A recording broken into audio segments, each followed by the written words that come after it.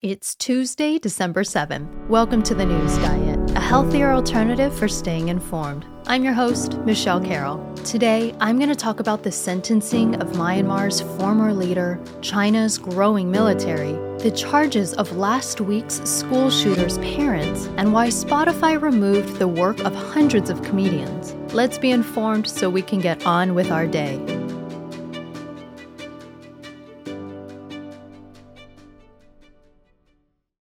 Myanmar's former leader, Aung San Suu Kyi, was found guilty of inciting public unrest, breaching COVID-19 rules, and owning walkie-talkies, and on Monday was sentenced to 4 years in prison. In the August 3rd episode, I talked about the situation unfolding in Myanmar. As a recap, Suu Kyi was democratically elected in 2015 to become the leader of the country. This decision for a civilian-led government came after 50 years of military rule.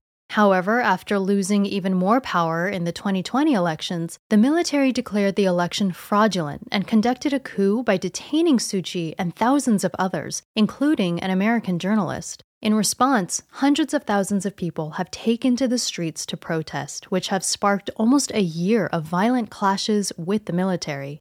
The UN says that so far about 1,300 people have been killed due to the fighting. Well, on Monday, Suu Kyi and others were formally convicted and sentenced. Leaders around the world, including the UN and the US, have condemned the military's actions and have already started enacting sanctions against the country. There seems to be a growing concern over China's growth in several areas, particularly their space efforts and also their military.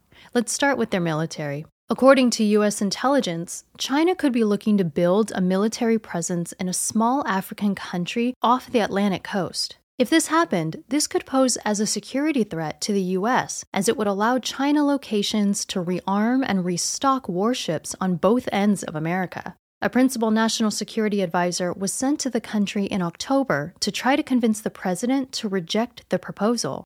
And then there's also China's growing space program. According to a top official of U.S. space operations, China is developing its space capabilities at twice the rate of America and could overtake our abilities by the end of the decade. U.S. space leaders and experts are calling for more investments into U.S. space programs. One last point to touch on regarding U.S. relations with China is ongoing concerns regarding human rights abuses. Between tensions with Taiwan, who China has been suspected of threatening, to the detainment of millions of Uyghur Muslims and other minorities, the U.S. is expected to announce a diplomatic boycott to the Winter Olympics taking place in Beijing.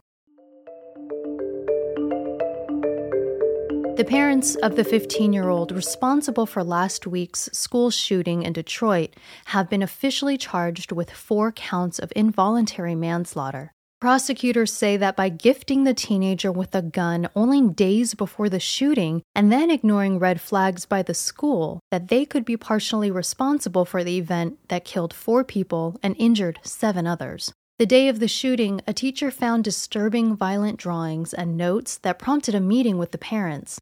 Apparently, they didn't share the same concerns and kept him in school, where later the attack took place.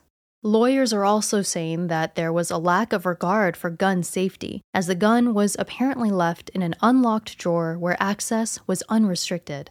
It didn't help that the parents appeared to flee after the shooting, withdrawing $4,000 in cash and unable to be found for a few days. Their defense attorneys are saying that they weren't running, but that there were merely logistical hurdles to turning themselves in. They're currently being held at $5,000 bonds each. Spotify has removed the content of hundreds of comedians from its platform. This includes work from big names like Kevin Hart, John Mulaney, and Jim Gaffigan. The reasoning is the inability to strike a deal with Spoken Giants, a company focused on the rights of spoken word artists whose goal here is to negotiate better royalties from digital platforms that play their clients' work. Historically, comedy wasn't really played on the same outlets as other forms of audio entertainment like music. But recently, the genre has seen a rise in demand in streaming and digital platforms like YouTube, SiriusXM, Pandora, and Spotify. So now, Spoken Giants is working to secure similar payment structures to those of songwriters, who receive royalties when their songs are played. As of right now, comedians are considered performers and are paid through their label or distributor. The ask is to now also pay for royalties on the writing. Spotify is claiming they already paid significant amounts of money to the labels and distributors for the rights to play their work. Spoken Giants is claiming that Spotify opted to remove the comedian's content instead of continue negotiations. They say this will hurt the artists even more, considering the massive audiences on the platform that they're now missing out on. Today is Tuesday, December 7th, and you've just been informed. Now it's time to get on with your day. I'm Michelle Carroll. Thanks so much for listening. If you like the News Diet, be sure to subscribe to the show wherever you listen to your podcast so you can always get the latest episode. And leave a review, as we all know how that helps boost a show's visibility. If you have any suggestions on how I can improve the show, I definitely want to hear from you.